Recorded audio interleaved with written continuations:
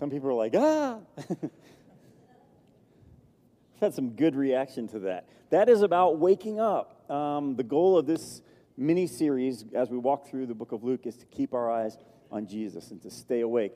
And today we are going to jump right into our text. And I hope you maybe wore steel-toed shoes today because my feet were hurting after the first hour. Man, it's like we really get our toes stepped on a little bit today. But it's important for us to understand what God wants us to do and who he wants us to be.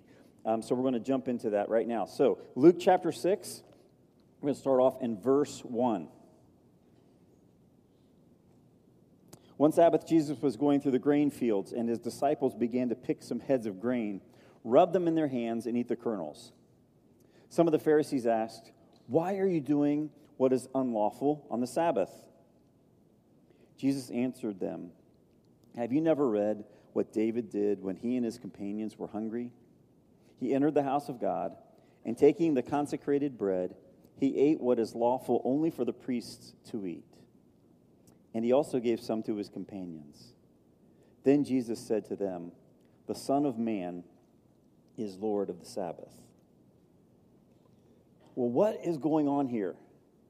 This is kind of hard for us to understand if we don't get a little bit of the cultural and biblical background. What is a Sabbath, and why are they arguing over this? Well, the Sabbath is one of what we commonly call the Ten Commandments, and we find those in Exodus chapter 20. And in verse 8, it says this, "Remember the Sabbath day by keeping it holy." What does that mean? I think most of us immediately think of how we keep the Sabbath day holy as what we're doing right now. We think, oh yeah, we need to gather for corporate worship. That's what God says when he says keep the Sabbath holy. And there's no question that I think that is part of what we do. The early church met together on the first day of the week, and there's a whole transition between the seventh day of the week and the first day of the week, but they met together on the first day of the week to worship and to celebrate the Lord's Supper. And so we feel like that's a part of what Sabbath means. And it kind of is. But that is not the meaning of the word Sabbath. The word Sabbath literally means to rest, to cease from work. In fact, God defines it a little bit for us as we continue in Exodus chapter 20. 6 days you shall labor and do all your work, but the seventh day is a Sabbath to the Lord your God. On it you shall not do any work, neither you, nor your son or daughter, nor your manservant or maidservant, nor your animals, nor the aliens within your gates. For in 6 days the Lord made the heavens and the earth, the sea and all that is in them, but on the seventh day he rested. Therefore the Lord blessed the Sabbath and made it holy. See, our culture tells us the opposite of that, right? We need to do more. Work and school and any organization you belong to just seems to be asking for just a little bit more, demanding time from you that used to be set aside for worship and family and friends and rest. It even gets into the technology. I mean, think about this. Microsoft Office is now called what? Office 365. 12 people knew. Yeah. Office 365. And Google's the same thing. And Apple's the same way. They're pushing everything, that it's always available all the time. In fact, this is what Microsoft says. You can work. You can work anytime, anywhere, on any device. Yay. Now, from a technological standpoint, that's pretty cool. But from what God wants for our lives, that is not very cool at all. It's not healthy. Listen to this excerpt. There's a book that was written called When I Relax, I Feel Guilty. Does anyone relate to that? When I relax, I feel guilty? That's what our culture says. This is by a guy named Tim Hansel. When was the last time you woke up rested? I mean, really rested and exuberant and excited about meeting the day? Are you truly able to relax?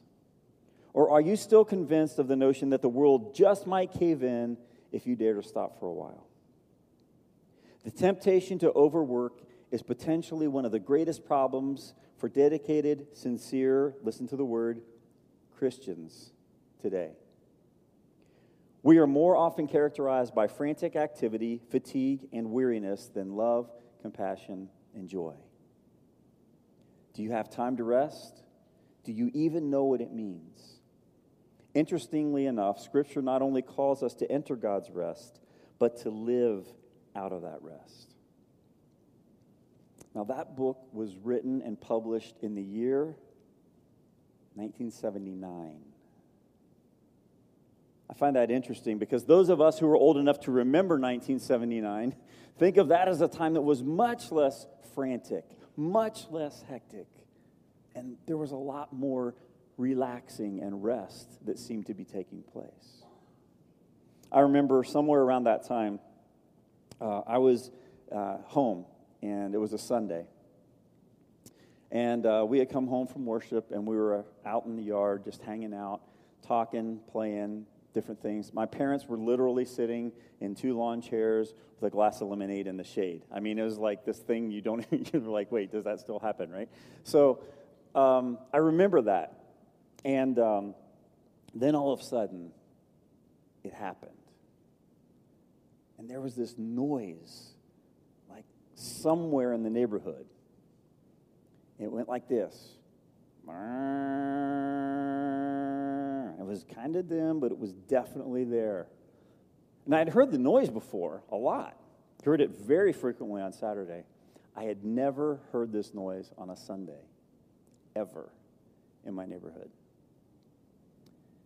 It was a lawnmower. And I remember I was shocked that someone would mow their lawn on a Sunday. That was the day when you were supposed to relax and rest, and you weren't supposed to work. Now, not everybody in our neighborhood was a Christian, but that was just the way things were, right? And I know a lot of you are like, yeah, I remember that. And I remember I looked at my parents, and they just had this kind of sad look on their faces, like something had just been lost. Now, in our story, it's interesting because in a way, it seems like Jesus and the disciples just started a lawnmower, you know? There's this Sabbath thing that's supposed to be taking place, but what's going on? Because the Pharisees, who know the law really well, they really do, they say, you are breaking the Sabbath. And they're more than sad about it. They're actually very upset. So what's going on? Well, Jesus and the disciples are not dishonoring the Sabbath. They're doing what God originally intended the Sabbath for, to take care of yourself. Now, part of that is our worship. When we come, we worship God, and it blesses Him. But have you ever stopped to think what blessing we get? We come and we praise God and say thank you from the bottom of our hearts for who you are and what you do. And He pours back into us. And the songs that are given to Him come back as a blessing to us. And some of you know this. This is the place in our worship time that you connect probably the most deeply with God. When we take the Lord's Supper, we remember what Jesus did for us, and we confess our sin. And Jesus consistently renews us. When we fellowship together, even for just a minute or two, we pour out, but we really receive. We know that there are people who care about us. When we hear the Word of God, we are renewed. We are refreshed. We are challenged. We are given spiritual food for our week. There are so many things that God gives us. See, that's when God made the Sabbath, that was the whole intention. God says, I want you to take care of yourself, and you need to do that by having a Sabbath time. Jesus reminds the Pharisees that David and his men did exactly that they were hungry, and so they looked past the letter of the law to the Spirit, where God said, you need to be renewed and refreshed. And so they ate. And then Jesus makes this incredible claim that none of us should ever pretend that would be okay for us to say. Jesus says, the Son of Man, speaking of himself, the Son of Man is Lord of the Sabbath. That is saying he is higher than the law. But that makes sense when you believe that Jesus is God, which the disciples did not do. Which the Pharisees did not do. Now, in his account of this story, it's interesting that Mark gives us an additional little paragraph, a little sentence that helps us out to understanding this idea of Sabbath and how Jesus is teaching it and relating it to our lives. In Mark 2:27, it says, "Then Jesus said to them, 'The Sabbath was made for man, not man for the Sabbath.'" The Sabbath was made for man. It was given for our benefit. And again, specifically in this story, the disciples are hungry. So they grab some grain as they're walking through a field. Now, that was completely legal. In fact, it was what God said should happen. But the Pharisees said, "No, you can't do that today because it's Sabbath day." Specifically, they considered this particular action work. That was the problem. It wasn't that they were eating, it's that they were doing work. So as they were walking, they grabbed a grain. And the Pharisees said, "Well, that is reaping." It's not reaping. Reaping is when you get all of the grain in, right? And it takes a lot of work. They're walking through the fields, as God said that you should be able to do, and getting a little bit for themselves, or gleaning, all right? But the Pharisees are upset because they went beyond that. They actually took the grain and they rubbed it together. That's another form of work. They are winnowing. This is a horrible thing to do. You should just eat that thing whole, I guess, even though the part that you're supposed to eat should be separated from the part you're not supposed to eat. So they had these incredibly meticulous rules that made no sense. They went far beyond what God originally intended. And as we've seen in Luke, they do this over and over. And again, the Pharisees are not bad people. They just misunderstand what God says. They add these incredibly restrictive things on top of God's original plan. And what's interesting in our culture today, rather than adding to God's law, we have a tendency to take away from it. Have you noticed? We just sort of take the parts that we don't like, and we get rid of those, or we just ignore it altogether. I mean, it's really true about the Sabbath. Many people don't follow it at all. And I'm afraid that we as Christians don't do much better. We do not rest well either. In fact, this is why my toes hurt a little bit, sorry.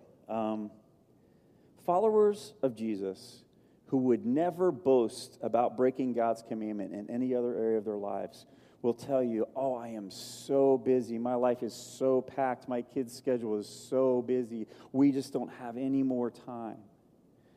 Almost like a boast. Resting is not a suggestion that God gives us. This is a command, and it's given for our own good.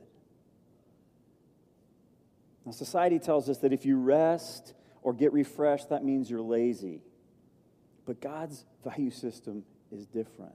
And taking care of yourself isn't lazy, it's obedient. God says, work for 6 days. And yes, we need to work diligently and faithfully. And some people need to hear that part, right? Just that one thing for some people really needs to be heard. But then we are supposed to rest.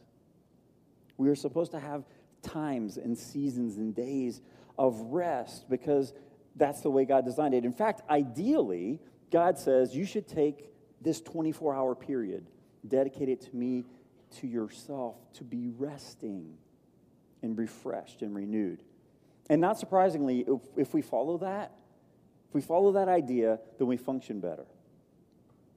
Now, there's an interesting example of a Sabbath that's not just for a person, it's for a corporation.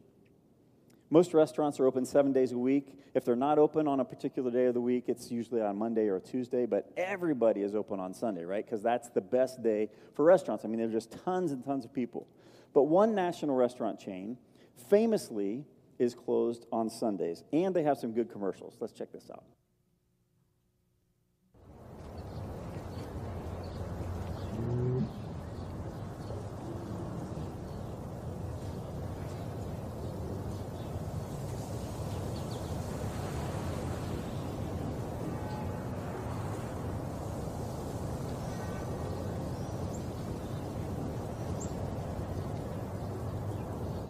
Introducing our new grilled chicken. Hungry for more?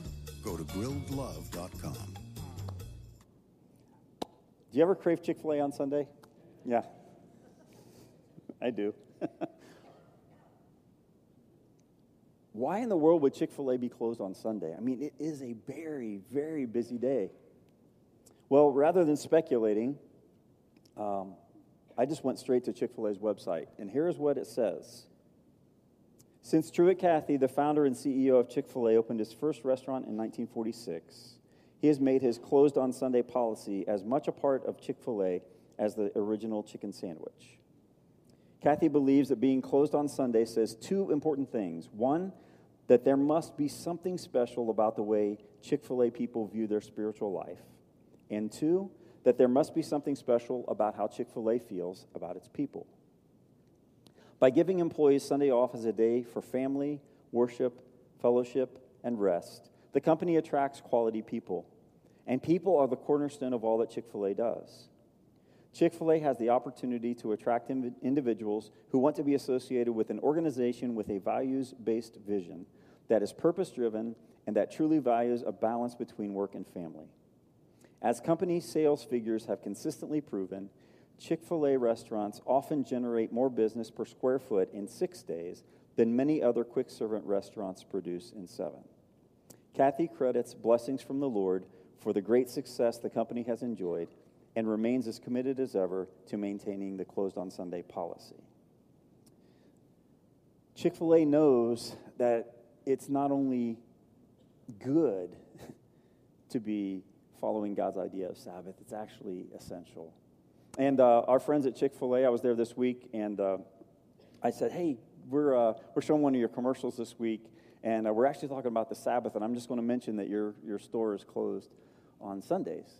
And they said, hey, that's kind of cool. And so we started talking about it, and so they said, why don't we do something together? And so in your bulletin, you'll find a flyer, and if you go to Chick-fil-A this week, they just wanted to kind of honor us for talking about the idea that we need to rest, because, again, this is their DNA.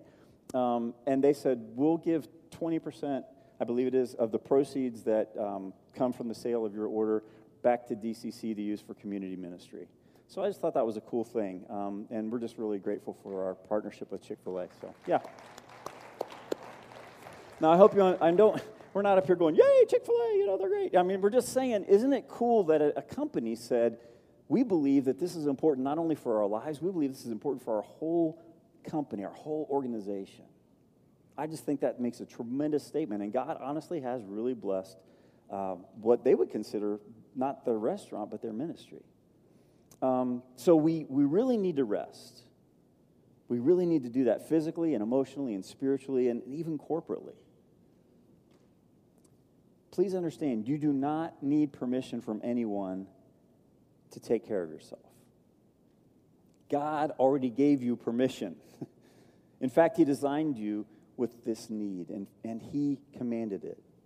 And he did this even in creation itself. He built in these cycles of necessary rest and refreshment. When you think of it, in a certain way, the Garden of Eden is kind of like a perpetual Sabbath. I mean, as I was thinking about it, it's not exactly that, but it's pretty close, because God was in harmony with people. People were in harmony with each other and with creation. And they had this incredible rest and peace. In fact, when God created the world, as it already said in Exodus, but if you go all the way back to the book of Genesis, in chapter 2 it says, by the seventh day God had finished all the work he had been doing. So on the seventh day he rested from all his work. And God blessed the seventh day and made it holy, because on it he rested from all the work of creating that he had done.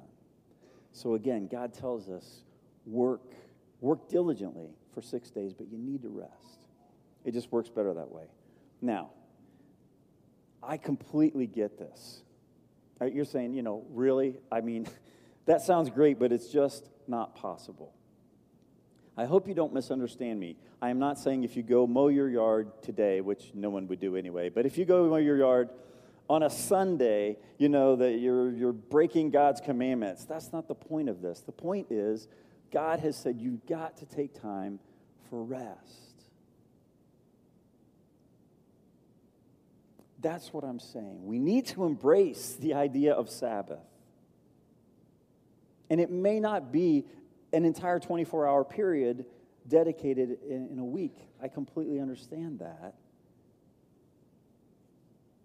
But I think what Jesus is saying is, look, this isn't about the letter of the law. This is about you doing what God has said you need to do to take care of yourself.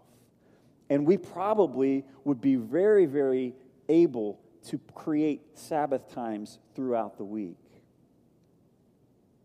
Some of this Sabbath time will come as we say no to some things.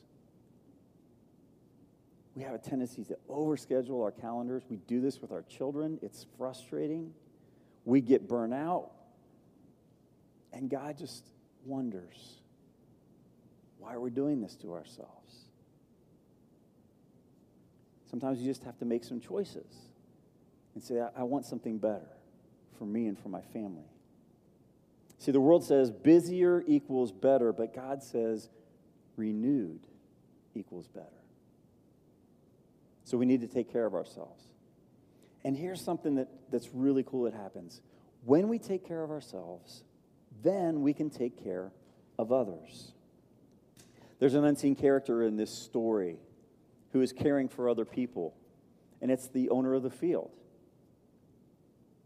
Now, he planted his crops for himself, for his family, to provide for them as they sold them, as they had the crops themselves. But he also leaves a portion, as God had instructed, for the people who didn't have enough money to go buy things, for the poor. And we know since he followed this law, it's quite obvious that he would have followed the other law that said that you were supposed to give the first of what God gave you back to him. And it's a great model for us to be able to care for other people. We first give from what God has given us. Very first thing. Not second thing. Very first thing. Whatever God gives us, we give back to him in our tithes and our offerings. And we leave enough margin. We don't harvest everything so that we're full with our budgets. We leave some space to help the poor as it's needed. That's exactly what this guy did. So that's one example of caring for others. But Jesus characteristically gives us a really good example as well. And we see it as we continue on here in Luke, starting in verse 6 of chapter 6. On another Sabbath, he went into the synagogue and was teaching, and a man was there whose right hand was shriveled.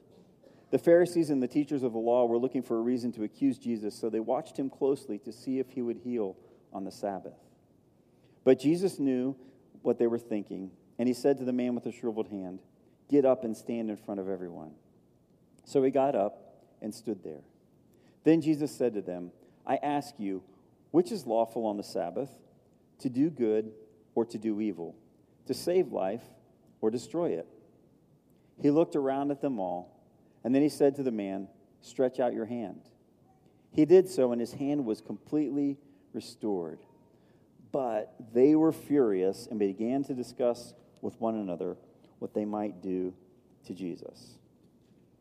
So Jesus heals a man with a withered hand. Now imagine how blessed that man would be to have full functionality of both hands, whereas before he had only had one.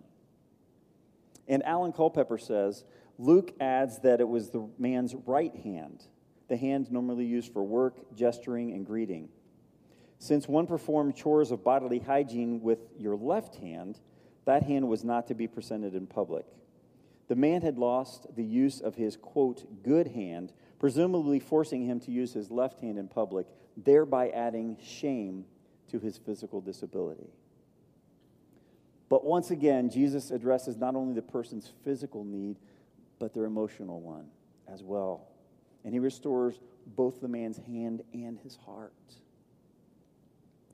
And then the Pharisees get mad because they say, this is not permitted on the Sabbath, this is work. So Jesus, as he does, turns their own teaching on them. Michael Card observes, the rabbinic litmus test in regard to Sabbath observance was the simple formula, choose the way that preserves life. Jesus formulates his question based on their maxim, but places it in the context of extremes. Is it lawful to do good or to do evil? To save life or to destroy it? The form of Jesus' question elevates it out of the realm of theological debate. Are they supposed to answer, no, it is lawful to do evil and destroy life? As is his custom, Jesus leaves them speechless. Well, they can't think of any words, but they begin to think of actions. And when it says that they were furious, it literally means that they were filled with madness or folly. They are crazy mad, and they're not going to stop until Jesus dies. So, in this context, then what does Jesus do? Well, Luke paints another portrait for us that follows right after this, verse 12.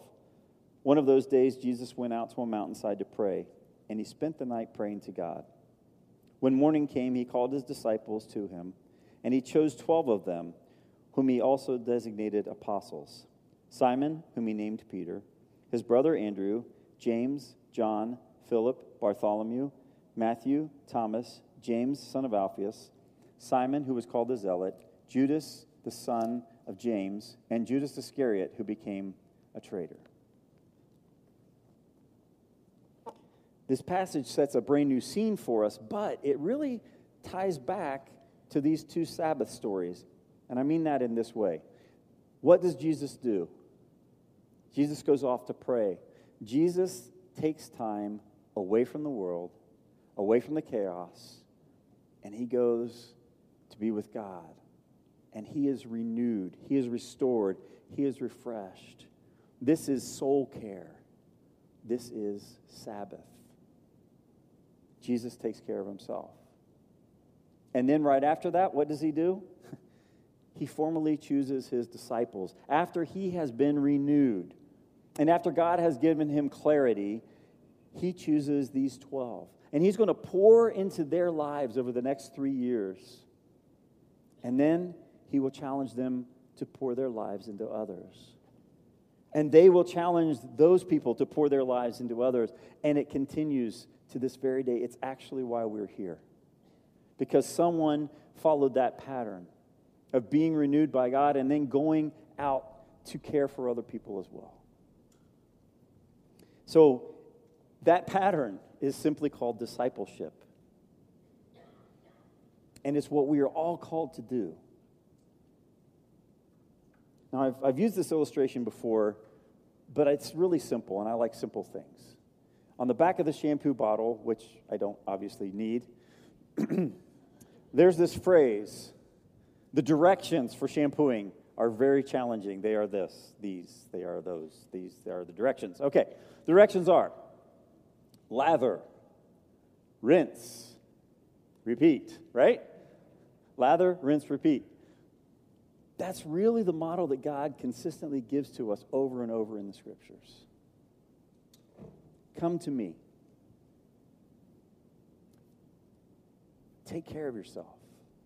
Let me give you what you need. And then go take care of others. And repeat. Now, may that be our commitment today, tomorrow, every day. That we would truly care for ourselves spiritually and emotionally and physically, and not in a unhealthy, narcissistic way. That's not what we're talking about. We're talking about taking care of ourselves the way that God intended, so that we can then go out and take care of other people in His name. Would you pray with me? God, this is really hard for us to do. I mean, we confess to you that we have bought in to the world's lies that more is what is needed. We bought into it in so many ways. I'm included in that. So this is an issue that we need to have faith and trust in you. And first, we need to trust you, Lord, for our salvation. We need to place our faith in Jesus, the only one who can save us. And if there's someone here today that hasn't done that, God, I pray that they would embrace you, that they would come forward and confess Jesus as Lord and Savior, to turn away from the crazy world that just tells us things that are so contrary to what is needed for our lives, to be baptized and connect with the death, burial, and resurrection of Jesus as your word boldly and beautifully proclaims. And God, I pray for those of us who have done those things, that we've still struggled with this idea of rest, so that we can be renewed and be more productive for you and more fruitful for you. So we're going to somehow trust you differently than we did earlier today. We're going to come to you for rest. And we ask that you would draw us from this world of chaos into your calming presence. And God, you really are everything that we need. You can renew us. And then send us out to work hard and to care for others in your name. Thank you for your wonderful, simple design for our lives. In the name of Jesus we pray. Amen. Would you please stand?